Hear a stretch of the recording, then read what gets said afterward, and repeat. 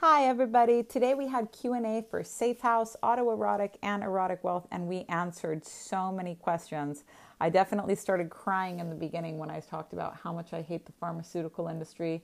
We talked about Good Householder. We talked about what to do when your partner isn't compliant with the work.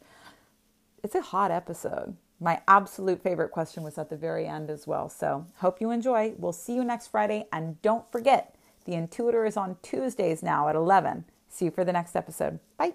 Back on my bullshit. Been waking up super early in the morning to get to work because I'm ready to get started on my novel. Tell me, guys, if you would read a book like this. It's about being seduced by a guru. We have Megan, who is, just kind of like a New York normie. Not for, she's from Richmond. She has a boyfriend. Everything is kind of like stale in her life. And she's doing reporting for Grip News, which is like Vice. And they want to send her to Budapest to profile this like guru that people are like, this guy is fucking fucked up. And it's pretty secret. Like, people in inner circles have learned about like this teacher. His name is Rajiv. And she gets sent to go and cover him. And she knows that there's like orgies and that he has, quite a lot of people that are fans of his and that people get like super addicted to the work and stuff. And what she doesn't expect is that in going out there, this person who is very like sturdy minded and has her mind made up and is very strong willed and very stubborn, what she's not expecting is to become completely psychologically enamored with this strange and compelling guru. And it's not like he's super hot. It's not like it's like taken aback. It's just he's super compelling. He's kind of short. He's probably like 5'8", 5'9", bald head, dark eyes. But the thing is that he has the teachings that she wants so bad and didn't know that she wanted. And what he talks and how he talks is not something that she could get anywhere else. And as the book goes on, all of a sudden, leaving her very nice, very stable fiance, Thurman, in New York starts to seem like a really good idea. And becoming a member of his harem and even having one of his illegitimate children, all of this starts to sound appealing to her. And this is the story that I'm writing. Is this something that you guys would be interested in reading? Let me know. Whether you're interested in reading it or not, I have to write it because it just has to happen, but that is what I'm working on right now. So today is Safe House Q&A, and we are also answering questions from Autoerotic Wealth and Erotic Wealth. So we're going to do it in that order if you're looking for your questions. Safe House Q&A is going first, Erotic Wealth will be second, and Autoerotic Wealth will be third. I'll do my best to give you guys little timestamps as we're going along here so that you don't have to sift through the whole video. But I'm doing my best to show up with consistently. I'm responding to what you guys said you wanted from me. You guys wanted video responses and not text responses, and you wanted a consistent time. It was hard as fuck for me to get here this morning, but my core values is that, and this has been this way since the beginning, is that spiritual work should be easy to understand. And if my workshops are not easy enough for you to understand, then I want us to be able to clarify it here every single week. When I first built this product, I was like, I will do Q&A once a month because it's so much for me to invest a set time every single week indefinitely. But I was like, the second I started, I was like, no, my customers need to feel seen and heard every single week to know that they can get me on Friday every single week because spiritual work should be easy to understand. It shouldn't be in riddles. It shouldn't be complicated. The next core value is that it should be practical to apply. And so there should always be a specific piece of homework that you can do right now. That it's not just like, wow, listen to all of this good information. It's like, take this information and funnel it into this specific practice. So also on Friday, I'm checking homework. The homework for erotic and autoerotic wealth specifically. I check every single piece of homework that comes through. And if it's not, and I'm just not glazing it and being like, oh, well, it looks good. I am making sure that you got these pieces correctly. My homework prompts are very direct, very to the point. Change this up. You didn't dig deep enough here. Go deeper. And the homework is not like for accountability. you've got to do it and I've got to check it, because I believe that all spiritual work should be practical to apply. It should, and the third is that it should give results that you feel working right away. This is why most people stay and do all of my workshops, because they're all magical processes and you feel them working right away.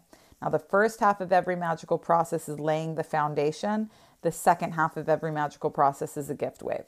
So you can't receive anything if you don't have the space to receive it. We always have to clear space first, but you will feel it working with each and every moment. So because so many people like to do all of my workshops together, we bundled them together in an esoteric school called Safe House. Now, the main reason people do not like Safe House is because they join, they start doing all of the workshops, and they get overwhelmed and don't finish any of them. This is not what Safe House is for. We have a specific curriculum that we're following that we encourage you to follow as well. However, if you do not want to start where we started at the beginning of the year, that's completely fine.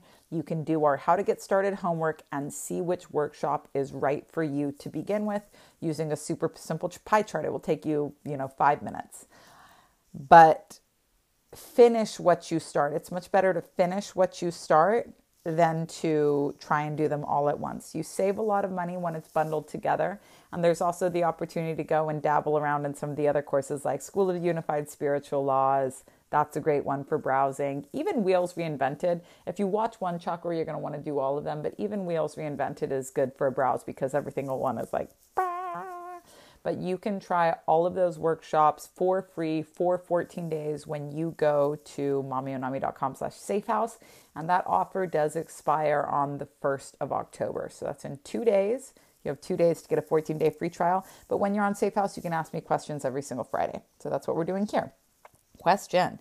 Hi, Onami. I would love if you could talk more about what it means to be a good householder and how do I know if I'm doing it? I have room for improvement and not exactly sure what enough or more than enough looks like here. So thank you for this wonderful question. So she's using the term good householder, which anybody that's experienced in, the advancement of spiritual teachings that is getting due to your own magnetic center, due to yourself asking yourself difficult questions, you're starting to be exposed to higher teachings, and you hear this specific rite of passage, which is called good householder. And good householder means that you are easily able to support yourself and your household doing something that you love. You've managed to take the thing that you love and create enough income off of that to be able to really focus on your spiritual studies. So if you are scrambling in any way, shape, or form for money, then you need to focus on money until it's no longer an issue for you, because you can't manifest your way into good householder. You really have to work your way there. And on that journey, you start to love work. You start to realize that hey, I'm here to work. This is great for me. Just because it's work doesn't mean it has to be miserable. But this is where you learn that you were brought here with unique gifts that nobody else has. And when you use them and you apply business tools to them, that it's actually really fun. And it balances your masculine and your feminine, and it brings so much to your life. And it's just fun. It's fun to be able to do these things. So when you're at the level of good householder, you can genuinely think about helping other people, because you aren't scrambling to make your own ends meet. But I love what she said here is I'm not exactly sure what enough or more than enough looks like. Now, these concepts, enough, not enough, more than enough, this is all the world of the second chakra. And when you hear your own thoughts telling you a lot, am I good enough, this enough, tall enough, thin enough, pretty enough? Enough is a concept and not an amount. So somebody that wanted to lose 10 pounds would have a very specific outcome, a measurable outcome in mind. Somebody that feels like that they're not thin enough could be infinitely, body dysmorphia infinitely, just trying to lose weight all the time. There would be there's not a goal that you can get to. So we always, and we do this in the Svadhisthana Chakra of Wheels Reinvented, and I talk about this in all of the workshops that talk about money. So erotic wealth, waking wealth, all of these things, we discuss this. You have to decide for yourself what enough, not enough, and more than enough looks like. And sometimes so like before, I would say that $250,000 a year is enough money. But as I started to grow and my dreams of service became bigger, and my dreams when it comes to money, I'm never like, oh, I want to have $250,000 in my fucking bank account. It's not about that. It's about what I would be able to do with it and the things that I would be able to build with it. So $250K at one point was enough, but now it's not enough. And it's very sacred to be transferring things out of the enough range into the not enough range so that you can keep reaching for more and more and more. And even better than that would be to, instead of having to put yourself in a place of not enough, to just be able to crave more than enough because it's fun. So like in the beginning, I always felt that to set a new financial goal, I had to have this very specific mission with the universe of like, this is what I'm going to do with it, and this is how I'm going to serve. But after a certain financial point around like the 500K mark, making more just because it's just more fun and I'd be able to build new things, but because it's fun and I don't have to have some big long explanation of why it is that I want to do it. It's just more fun. I have a lot of fun working with big things like this. It would be more fun to be able to put more ad spend on things and see, how things grow. And it turns out I wasn't prepared at all to do that because there's so much advertising study that goes into place. But when people publish at my publishing house, I'll be able to bring so much expertise to the book relaunch and the book launch. So I'm happy to learn these things because it's going to serve so many people. But you have to define for yourself what not enough looks like. And you can do this with time, you can do this with money, and you can do this with love, because these are the three areas that are always blocked by self-worth, and they always mirror each other. So if you have not enough money, you have not enough time, you also have not enough love, and you need to clearly define, okay, so what does not enough money look like? Not able to pay my bills. What does enough look like? Okay, pay my bills, but not racking up savings. What does more than enough look like? And going and writing that down, because everybody will have a different definition of what enough, not enough, and more than enough looks like for them. And you have to define that for yourself. So if you haven't ever done this before, do it today. Love, money, time. And if you have any issues with like binging anything, so you could binge food, you could binge substances, you could binge input. If you're concerned about your kids and screen time, then, clearly define for yourself what not enough is, what enough is, and what more than enough is. Because when you have that clear definition for yourself, you can see your plate and say, okay, when I receive this plate, I have more than enough food. And I'll know that this is more than enough food when I leave when I leave food on the plate. I don't have to finish the whole plate because I have a belief that there's not enough. If you have a belief that there's not enough, you'll eat everything that's on the plate and be like, I still need more. And it's not coming from a place of pleasure, and it's not coming from a place of satisfaction. And it's actually not even coming from the truth of your body. It's coming from this belief that there's not enough, that no matter how much there is, there's not enough. And if you have this relationship with money, that no matter how much it is, it's not enough. It doesn't matter how much you have. You're always going to be saying, I need this, I need this, I need this. And you don't have to need it to get it. You can just want it. Because the truth is that money never goes to people that need it. It goes to people that want it. And so because we're having this conversation about good householder in Waking Wealth, we talk about our first memory with money. What's your first memory with money? And my first memory with money was stealing money out of my dad's drawer. And I was actually stealing it back because we went out and fundraised and asked for that money. But once I figured out how easy it was to get it, I was just, I didn't have anywhere to spend it. I didn't have anything to do with it. But my dad was, in charge of the finances for one of the communes that we lived in. And each compound had to send in 10% of all the money that they made back to like the cult headquarters, and which, you know, wasn't a lot of money, but geez, for the headquarters, they probably made a fucking shit ton. The tie that was called, but my dad in his drawer had all of these stacks of 50s in singles. So like $51 bill stacks. And I was like, so easy to just take $1 out of here and take $1 out of here. You know, they're never going to know. And if it's just one here and one there, they're just going to think that it's miscounted. And I thought that was so I was like, I can just take, it was great. The fact that, and I didn't feel any guilt about it whatsoever, because I was like, whatever, you know, like I just didn't have any morals on that whatsoever. But no matter, even though I couldn't spend it, like no matter how much I got, I just wanted to get more, but it wasn't coming from a place of like, that's just how I am with money. I didn't need it, but I wanted it. I'm like, if there's more, can't I just go and get it?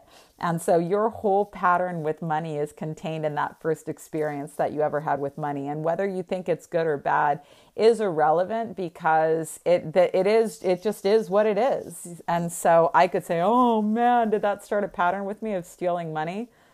No, I've explored this memory probably 10, 15 times, all the different times that I've ran Breaking Broke, all the different times that I've done Waking Wealth. Just is what it is. And so don't judge your first experience with money, just observe it, because these same patterns are with you all the way up into today. So I've not stolen money in like probably, I don't know, 15 years. I used to steal from my jobs like all the time. But it wasn't stealing. Like to me, it didn't have guilt. I didn't feel bad about it. I was like, whatever, I made all of this money that I have to turn into the house anyway, fucking standing on street corners asking for money, having to turn it all into the fucking home anyways. I'm going to take some dollars out and keep that shit for myself, you know, no problem. I'm totally cool with that. And then I ended up spending it on candy at Christian night at the roller rink and shared it with everybody. So I was like, this is great. Bubblicious pink lemonade flavor gum. That was like the first time I ever bought candy. So that's that. So look at that first memory with money, because it created a pattern that's with you up until this day. And don't judge it. There's like every time I do these things with people, especially when it comes to money and success, they're so critical about these memories. They say, no. Somewhere in some book, someone else says that this sentiment is toxic or this thing is bad. It's like, it's not. It just is what it was. And what was your intention with it? Was your intention to harm? In the grief recovery method, they talk about guilt. And guilt is the block of the root chakra, which will keep you in the fucking not enough state for real. But guilt is a block of the root chakra, and guilt is remorse over the intent to do harm. And the thing about Marlon Brando says about guilt, that it's like an impossible emotion to play. So like nobody knows when they have guilt, because if you try and pretend to be guilty, if you try and play the role of guilt, you look remorseful or pensive or anxious or all of these other things. You can't play guilty, because guilt looks like everything else. So people that are guilty and that experience guilt on a daily basis, which is fear plus God. Fear plus God equals guilt. Fear plus, when that fear of like, I'm not safe turns into I'm not safe because I did something bad and God is mad at me. Like that's the world of guilt. And people in the West get it much more than people in the East, because, you know, we have such a Judeo-Christian programming is like so dualistic. Heaven or hell is like something that we all grow up in, just living in this society. Even if your parents weren't religious, like you'll still grow up in this society. But guilt is only relevant if you actually meant to do harm. And if your intention was not to do harm to yourself or someone else, like there's no reason to feel guilty about it. And if your intent actually was to do harm to yourself or someone else, then you just need to forgive yourself for that. It doesn't mean that you're bad. You just didn't know. So this person in the comments says, I find you interesting. What's your opinion on antidepressants? My opinion on antidepressants is that there is a 5% chance that you will come off of them when you go on them. And if your doctor is not disclosing this to you, they might not know or they might not care. And this is information that every single person should know before they start taking antidepressants, because every doctor is telling you that it's going to be 3 to 6 months. And that's if you can be in the 5% that gets off of them. 95% of people will not come off of antidepressants. Now let's look at the word depressed, because the word depressed suggests that you should not be feeling as sad as you do about the pain in your life. This fucking statement suggests that there's some type of specific barometer for pain, that you have to endure X amount of suffering, Syrian refugee amount of suffering, to feel depressed about your life, to feel sad about your life. This is not true. You are entitled to feel as sad as you want about anything that you want. Maybe you're sad. Maybe you're sad. Maybe your shit's fucked up. My whole life, people told me that I should be on my antidepressants, and I am so friggin' lucky that I had such a fucked up life, because people would say, oh yeah, you're depressed. I said, look at my life. Look at my childhood. My fiance just died. I work in a bar with no possible way of getting out of the service industry that I can see, because my self-esteem is so low. Of course I'm depressed. I had that advantage. But people that grew up with quote unquote privilege, which is also, not a fixed statement, feel like they are not allowed to be as sad as they are about the pain in their life. So this whole concept, depression, a depression is the opposite of an expression. When you are not allowed to express that you feel sad about the things that you feel sad about, whether you think you're deserving of it or not, it creates a depression, because you are not permitting yourself to express the pain that you are feeling. Whether you like it or not, you're in pain. Whether you think it's valid or not, you're in pain. I fucking hate the pharmaceutical industry. I fucking hate it. I hate everything about it. I hate every single thing about it. I don't think that it has helped anybody. I don't think that it has helped anybody. They're like, oh, well, I would have suicidal thoughts if it wasn't for this medication. A thought is a thought. A thought is a thought. I've had all kinds of crazy thoughts. People don't, like, if you tell someone, I'm thinking about being an actor in Hollywood, they're like, lol, you're crazy, with no action to back it up. It's just a thought. It's just a thought. And then people say, I have intrusive thoughts, medicate to make it go away. A thought's just a thought. It's believing the thoughts that's creating the issue. It's believing the thoughts. You can sit there in fucking therapy with a psychologist for as long as you want, getting to the bottom of your thoughts, as if there's not a fresh one that'll come up, and a fresh one that'll come up, and a fresh one that'll come up. How long are you going to fucking sit there swallowing, being a fucking science project for the pharmaceutical industry? A science project. They don't have data to figure out if this works or not. This has been around for like fucking 30, 40 years, and people have been ruined over it. Ruined. Every time they switch up your medication, you are... And the increase in thoughts only increases. It's not helping. It's not working. It's not working. And people say, oh, well, it's working for me. Okay, so how long have you been on it for? And how long are you planning on being on it for? And how long did the doctor tell you that you were going to be on it for? After 6 months, you say it's working? Okay. So when you haven't felt anything in 10 years, and you're like, I think I want to get off. It's not sustainable. It's not sustainable. It's not working. I have seen two people, somebody that I love so much right now is in a crisis house. Goes to a crisis house like every 2 months. You know why? His meds get switched up on him. Desperately wants to be off of his meds. He's in a crisis house right now. My mom's been to the ER. It's not an immediate family member. But my mom's been to the ER 3 times in the last 3 days, and this is her life every single month. I fucking hate the pharmaceutical industry. And my workshop, Wheels Reinvented, this is why I have so close to me people that struggle with mental illness and have been byproducts of the pharmaceutical industry for so long. And it breaks my heart And it drives me crazy. I'm like a dog trying to catch its own tail. With time, I'm learning how to be like, I can't help them. And the reason why I have this in my life is because if I didn't have this in my life, I wouldn't really care about this so much.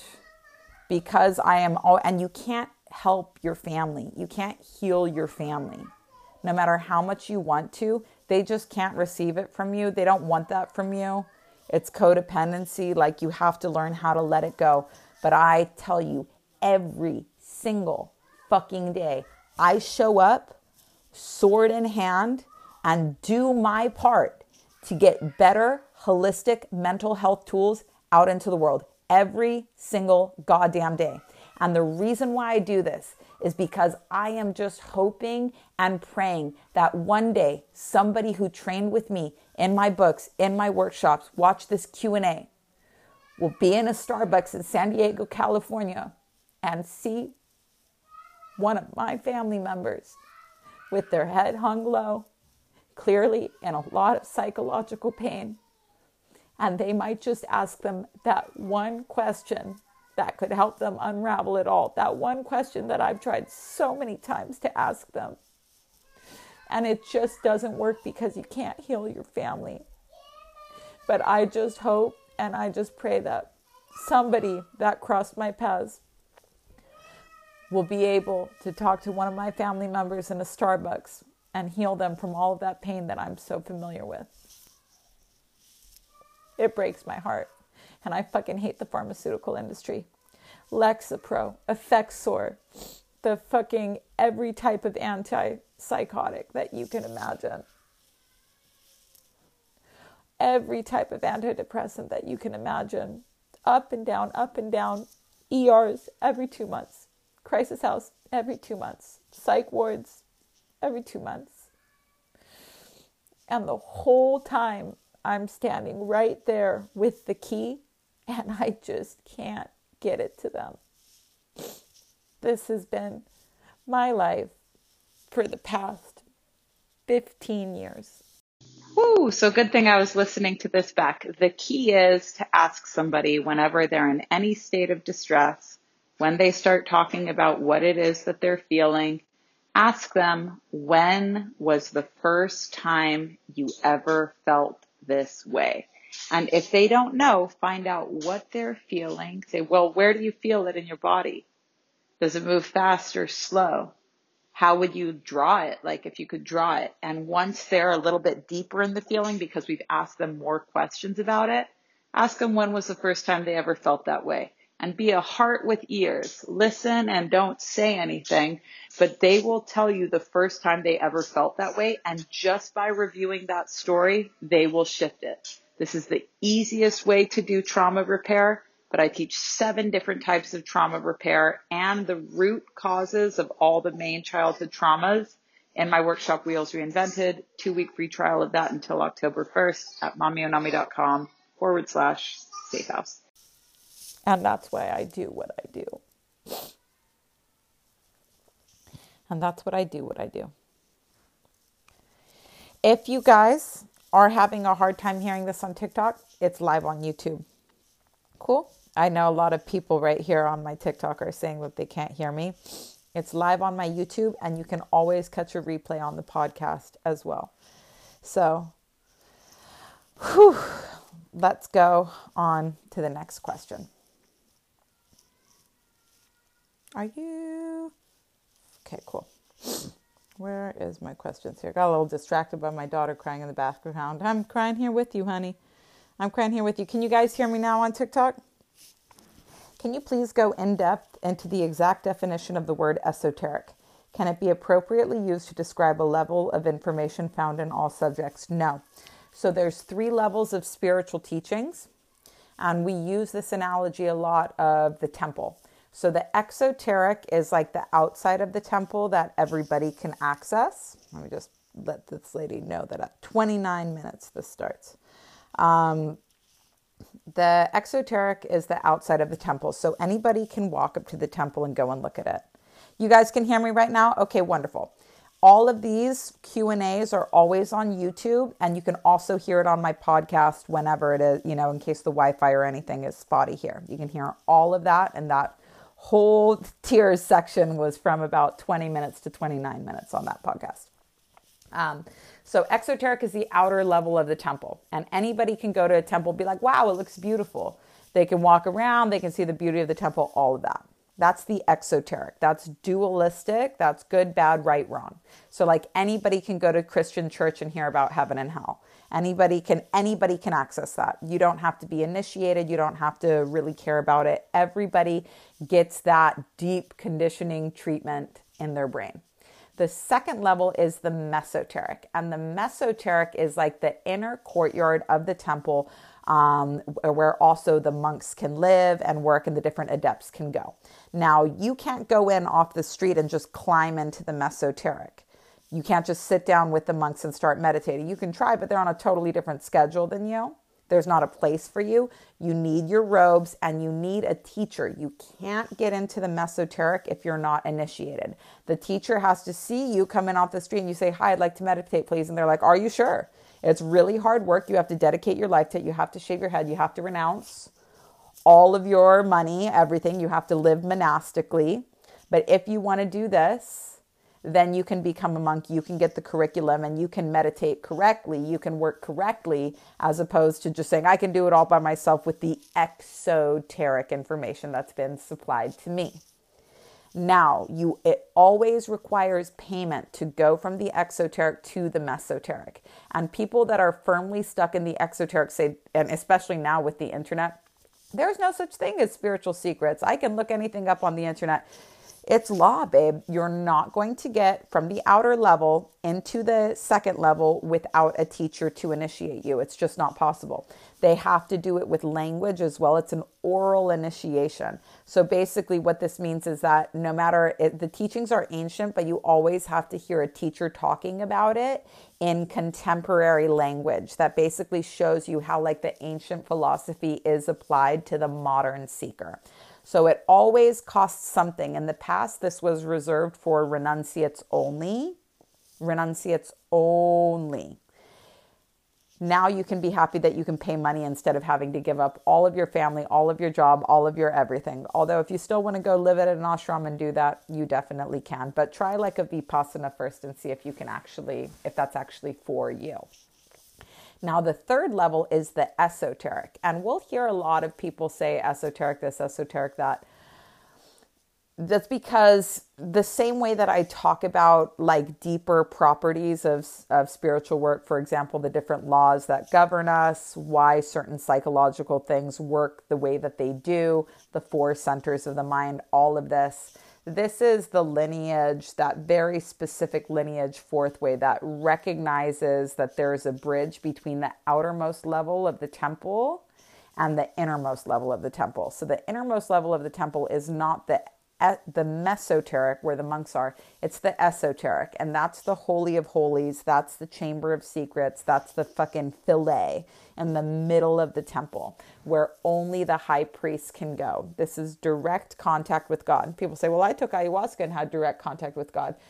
Yeah, but you didn't have direct contact with God. The ayahuasca did. This has nothing at all to do with you. This isn't your result. And actually, you are not able to really integrate everything that you saw. You might integrate 1 or 2 pieces, but the second that ayahuasca is gone from you, you don't really know what to do with it. Also, if you just try and like stack these experiences to find your awakening, you never really know. You can't target something. For example, you can't target healing your sexual trauma. You just hope that that's going to come up, but it stops working after a while because you are now using a medicine like a medication because you want a consistent result that doesn't belong to you. And this actually just creates schizophrenia over time. So good luck with that.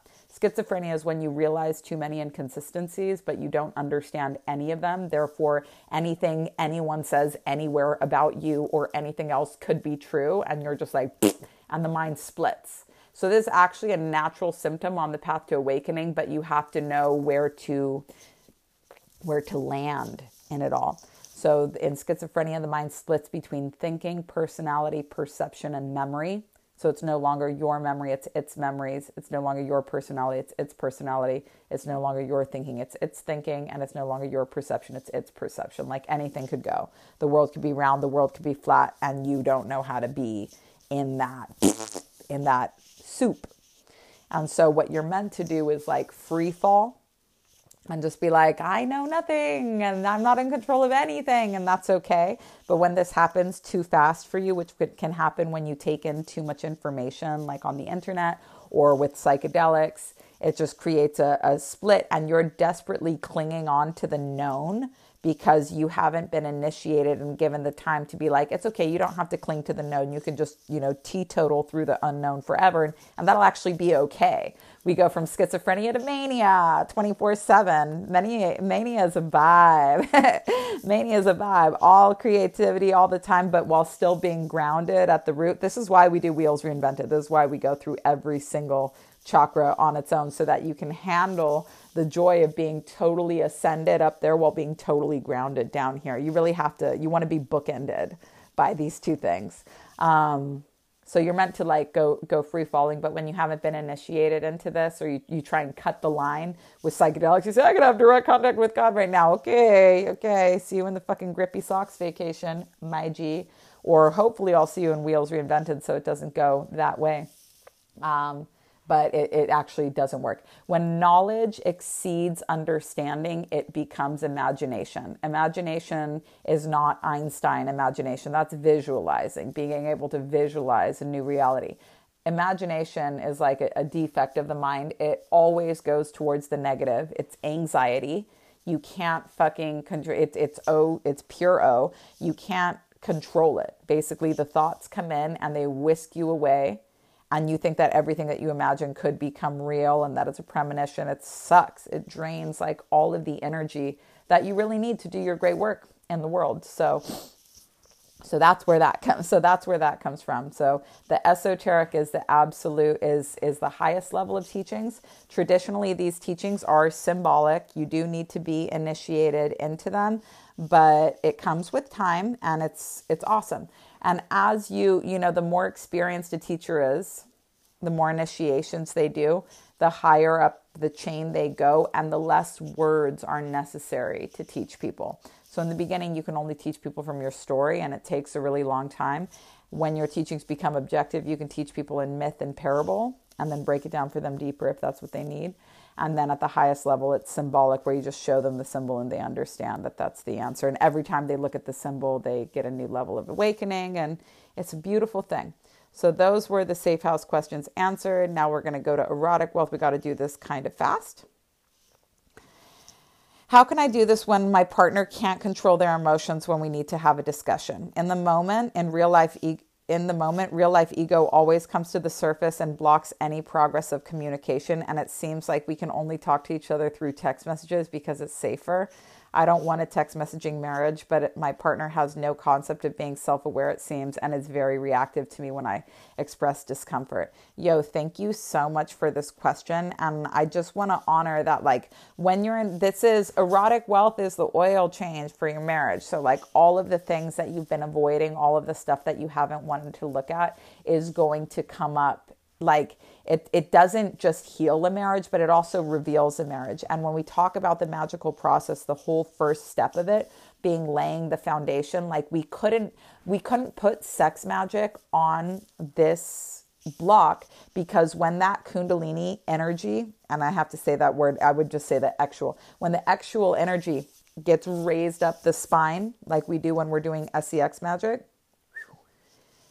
what happens is it would hit that block and it would create more of that block.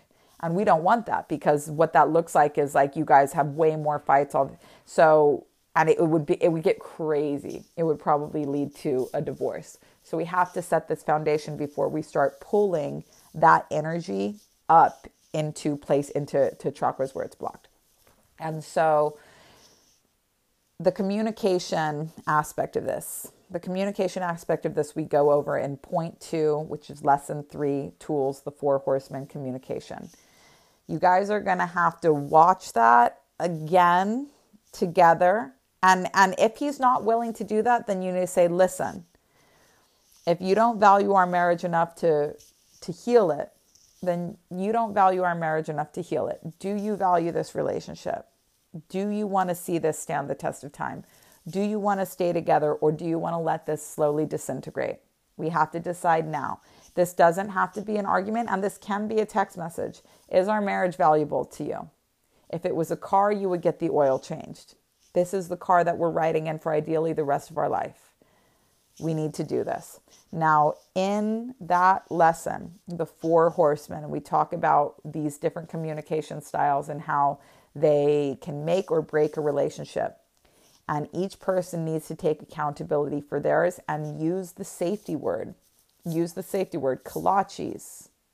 You're doing this thing. Let's return to our why. Do you value this marriage? Yes or no? Then we have to make it work.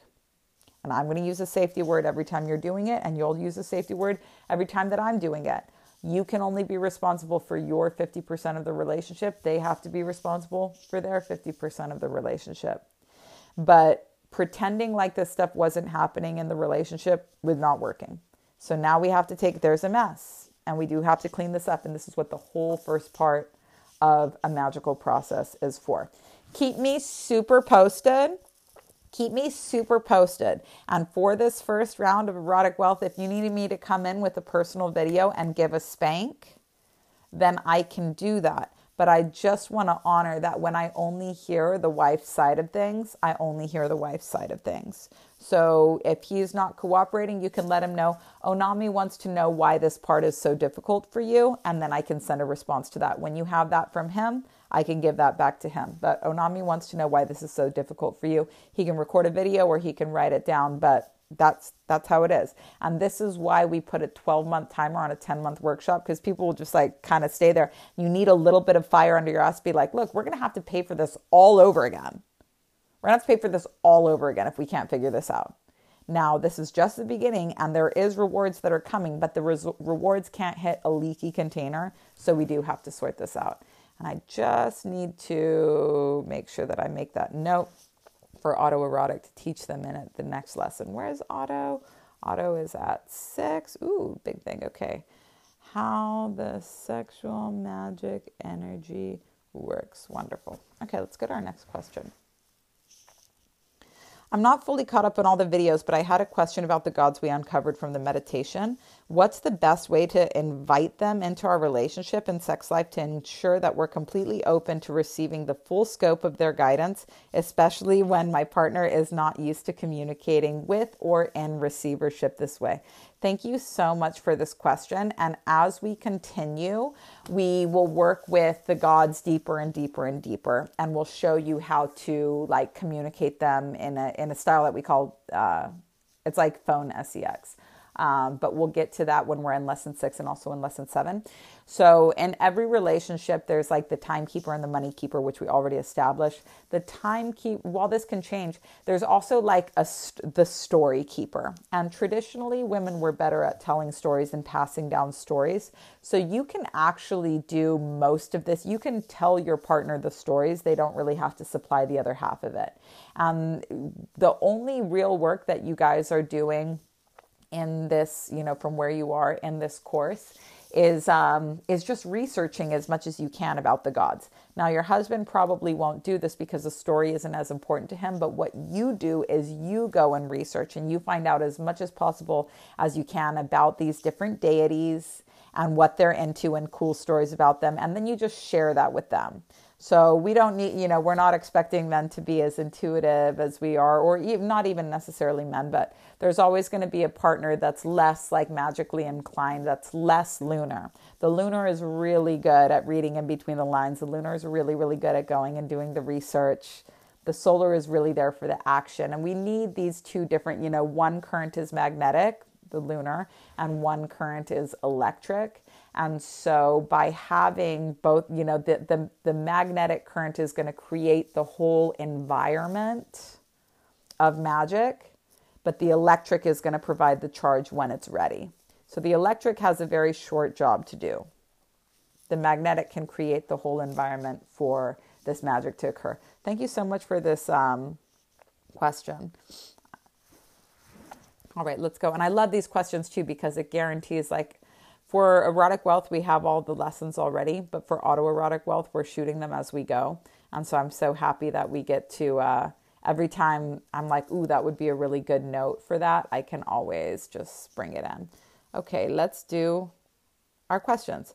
Mommy, I need your help. I went off octave like, sex magic is no fucking joke. Yeah, I know. But going off octave doesn't mean that you're doing anything wrong. Like going off octave is natural, and you did mesoterica, so you know this. But going off octave is completely natural, and I completely get it. So I'm just giving her the little time stamp. There we go. In a prior Q&A, you taught how to separate the orgasm from the ejaculation. And once I figured it out, shit got real. I know. Everyone I met wanted to F me, and I started having a lot of X. I was getting high as fuck. At the same time, I kept getting further off track. I feel the pull to return to the work I meant to do, yet I resist. My questions. I quit effing everything in sight, but now how do I get back? You you cautioned me about returning the energy back to my Danshin. Maybe I'm not doing it the right way. That's not so important. Is that why I went so wild? Can I have casual sex while I wait for my soulmate to show up? I think the answer is no, but maybe I just need to hear you say it. Thank you so much. All right. This is why I love working with people on Safe House, because it's like I've known you for a while, so this is not, I know the backstory to this because I've been answering questions for the student every week for like the past 6 months. So this context is always something that, this is why I love working with people in Safe House as opposed to just workshop by workshop. And this is why the Friday Q&A is just for people that are on Safe House and doing these workshops.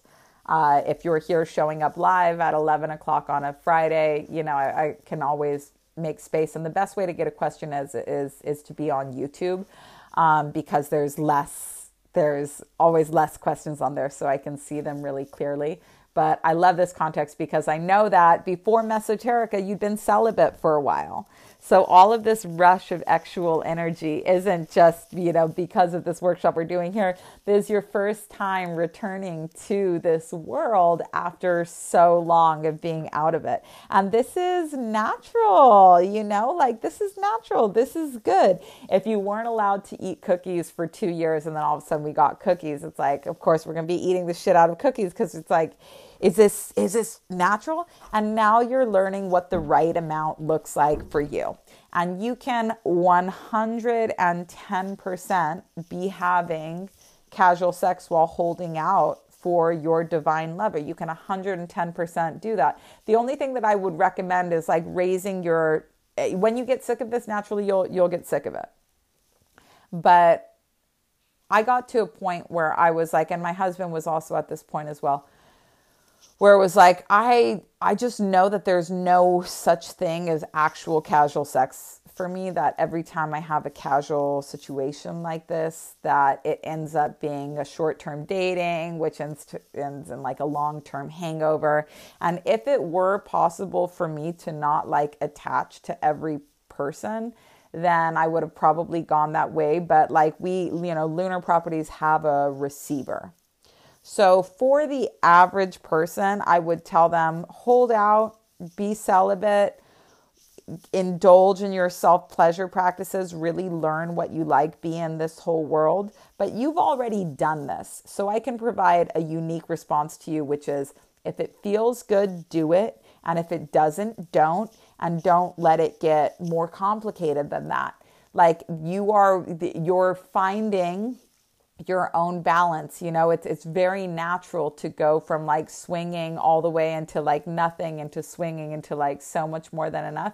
And you will find where your sacred balance is. If you are getting over, the energy of having like people around or in your bed, then it's as you can be a different person right now. You can, okay, cool. And now I'm focusing on my self-pleasure, not because all of that is bad, but because I don't want to be in a situationship with somebody that was never my ideal partner. What we talk about in autoerotic, what you're doing is like, I don't want to confuse my destination with this layover. I can really enjoy the layover. I can say, oh my God, Amsterdam is amazing. I don't have to move here, because I know what I have. I'm not going to settle because I know that this is what I want.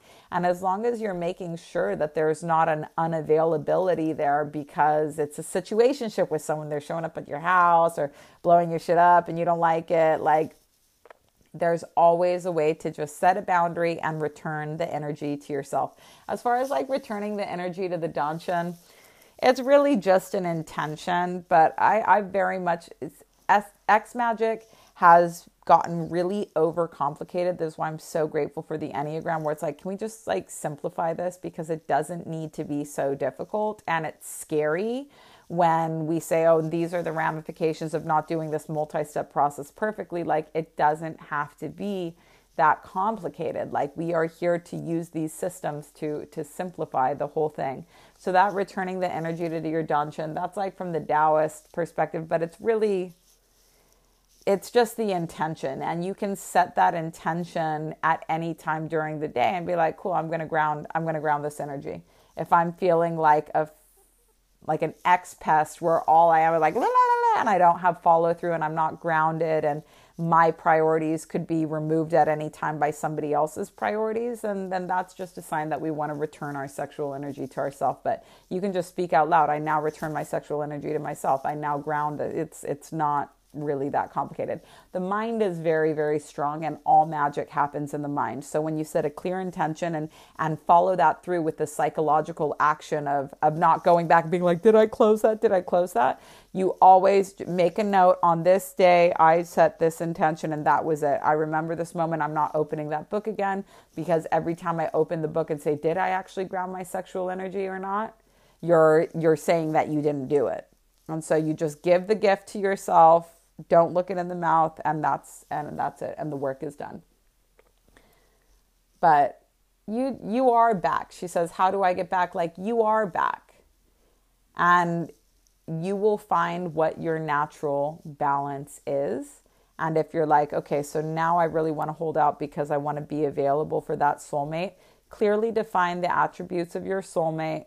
And you might think that you have the perfect draft, and then you meet a guy that like meets all of the criteria, and then you realize, but I didn't specify. I said I wanted tattoos, but it's really important that they're good tattoos. I had this one happen to me. They really have to be good tattoos, because I don't want to be with someone with douchey tattoos. I just have to wake up. It's not funny to me. That guy had a very badly done, massive tribal tattoo. And by massive, I just mean one gigantic shape on his whole arm. He was from Czech Republic, with really bad shading. And it was his whole arm. I couldn't unsee it. It couldn't be covered up. It was gross. So I was like, I don't want this. And that's what these layovers are for, to show you that maybe the destination that you had in mind needed a little bit of tweaking. So enjoy it. And if you have any more questions, just keep me posted throughout this whole process. No problem. Is there a time within the AE process, autoerotic process, when becoming a fully fledged business entity will become apparent, like incorporating and or building a business bank account and other such kinds of recourses? So when it's a personal brand, the only thing that you really need to do is get a good accountant. But what I will do is put this in point 8, and we'll make sure that this happens in point 8. But we can, you never really have to do a lot of times we build out the tax side of it before the business is actually even collecting revenue. And as long as you do, if you've collected revenue, the first year, I didn't even do my taxes because the revenue was so small. I was getting paid through PayPal. PayPal sends you your own 1099 if they report it to the government. So I was like, I wasn't making enough income to do the tax side of it. And so we want to actually have revenue before we start figuring out how to pay taxes on it. Now, the only exception to this is that if you already have a personal brand, your personal expenses can be business expenses if you have the correct filing status. But again, if you're not collecting revenue, don't worry about how to pay the tax man until you have something that you need to pay taxes on. And once we have the revenue coming in, then you're going to want to get with a good accountant and figure out the correct filing status. And my guy for that, his name is Richard Prinzi, and his thing is actors taxes. But I will make sure that when we get to Wealth 9, we do tax stuff. Cool. Ta-da. okay, do tax stuff.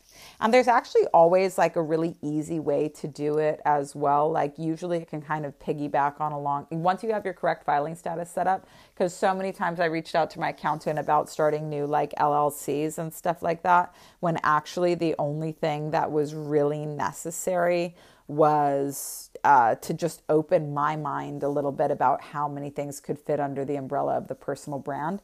And sometimes I made a tax matter out of something that was really a mental matter. Like I wanted to rearrange all these things on taxes so that my husband could look like he made more money than he did, instead of just being like, I think what the universe is asking us is for my husband to actually just start working.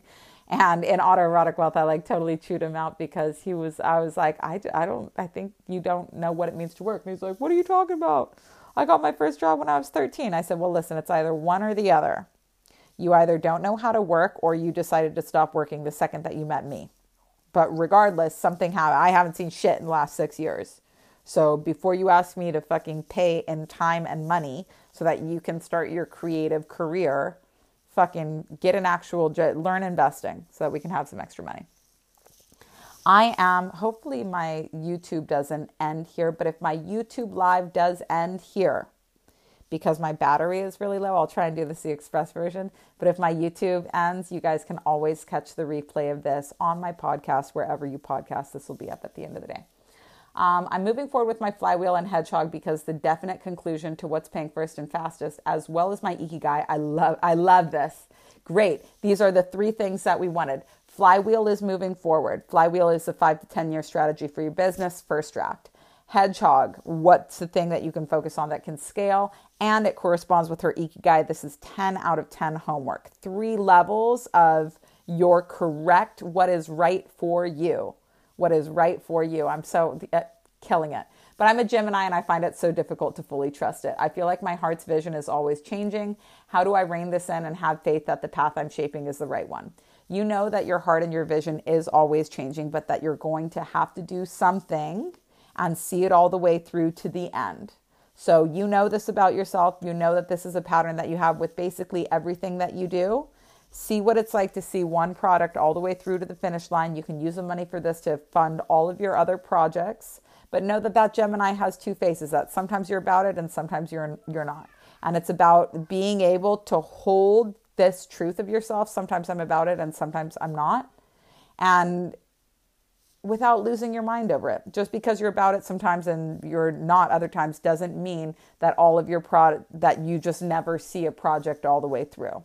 Now, most of the Geminis I know just have like straight up double lives. And when they're about their project, they can work on it. And when they're not about it, they work on their other projects. But they keep returning to that same one. They don't leave it anytime they get over it.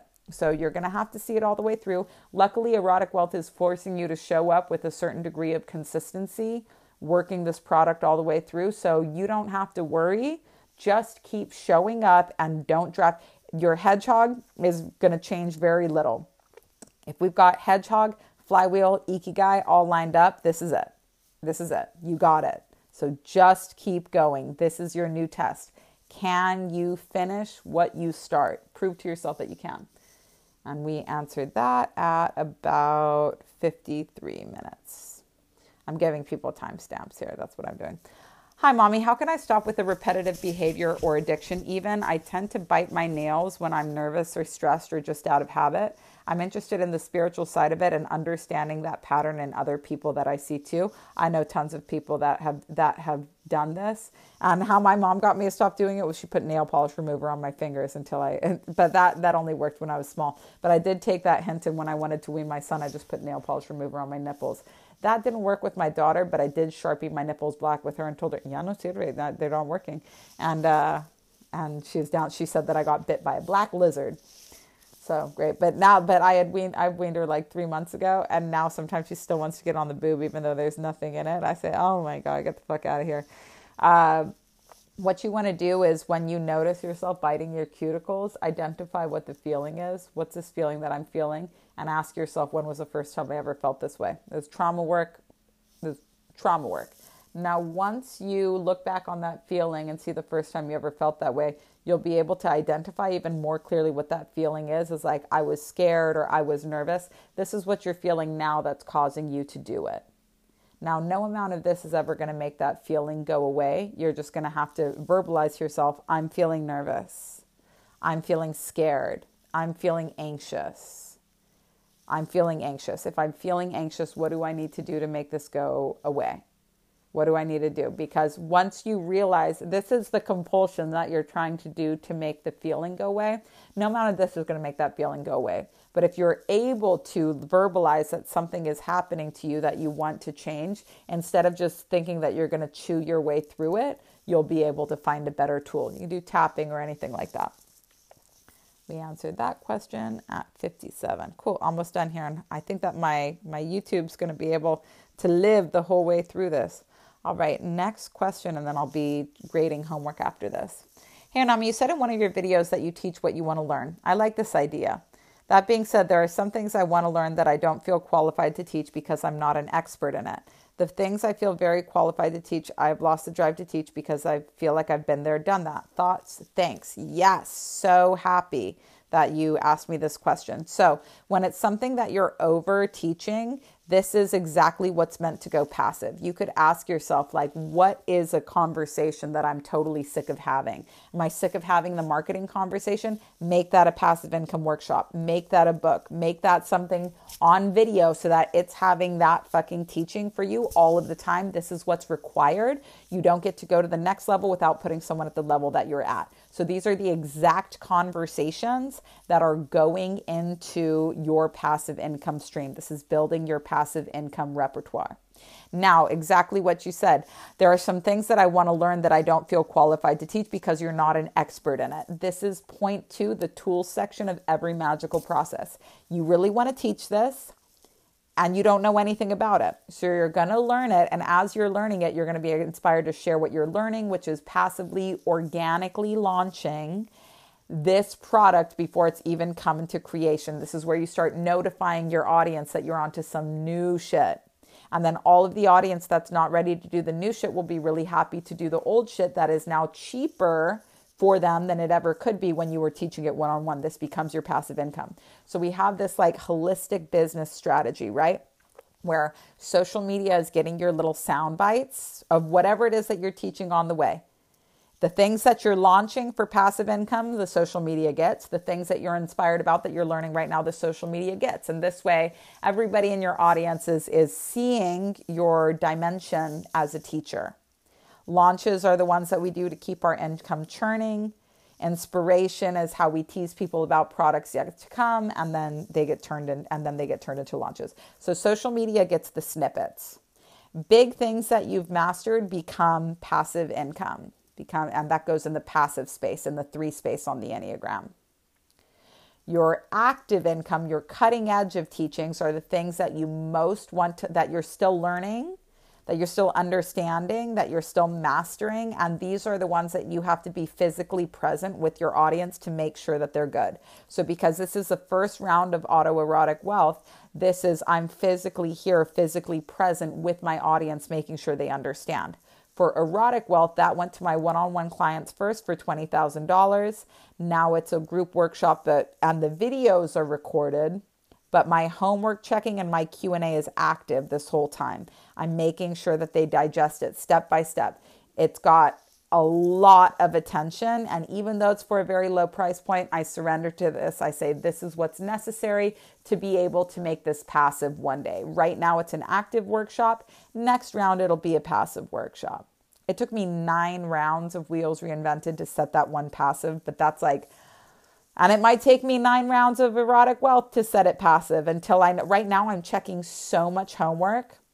And I might need to see 300, 400, 500 people through this process before I know exactly how to be able to just tell them how to do it in a way where they won't have any questions back to me. Where I'll be able to know, look, everybody gets stuck on this piece of homework here. Ask yourself this question to make sure that you don't need to ask me a question later. And that's just data and that's just experience. So the workshops get the big lessons that you've mastered. Your one-on-one clients, your beta round for workshops, the live round of workshops, these get what you are still mastering. And so if right now you figured out like, okay, I most want to, so I'll give you myself as an example.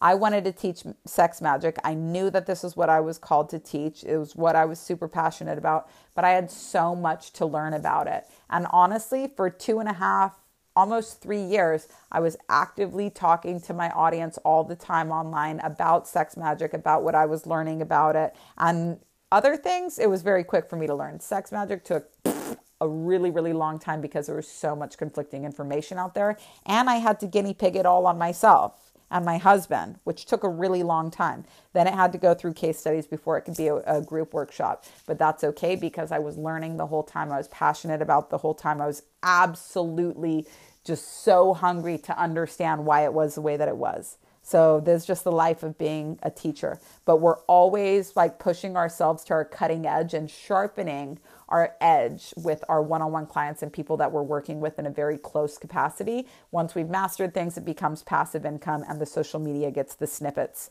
We don't give social media every solution for every problem because they don't value it if they haven't paid for it. And also, you got to clear that level of good householder. Okay, last question. I'm answering this at 1:05, and then we'll be a Dunzino over here. How do we reconcile the exercise of don't make commitments unless you know you can keep them because you don't want to generate shame? But then there's the lesson of I can do X if I start X and I stop X, where you said to let the ritual change us, but not all of it will stick. So let me answer this part first, and then I'll answer the second part of your question.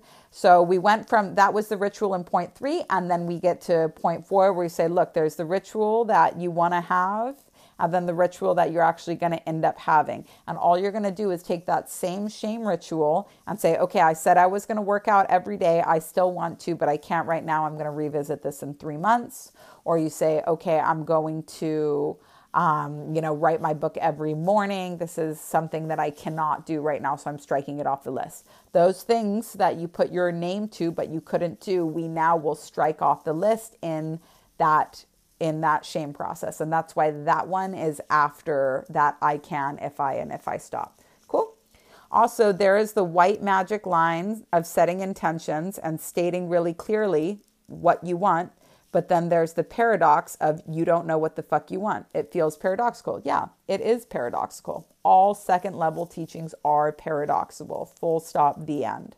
Now, on the white magic line, which is where we started, this is why the Enneagram is so useful. Because it's on the white magic line, you set the intention of what you want. On the black magic of line, you go through all your deserving fears. And on the red magic line, you surrender that you don't know what the fuck you want. And you have to surrender all the way. You'll get more than you wanted, but you're going to have to be totally surrendered. And you really don't know till the end. It will happen at the end. Those assured of the outcome can wait without anxiety. But this is why we use the Enneagram. White magic, you can focus 100% on your will. Black magic, you can focus 100% on your fears. Red magic, you can focus 100% on surrender. You don't need to worry about the fact that you don't know what you want until you get to the red magic line. We're on the white magic line, just enter the black magic line.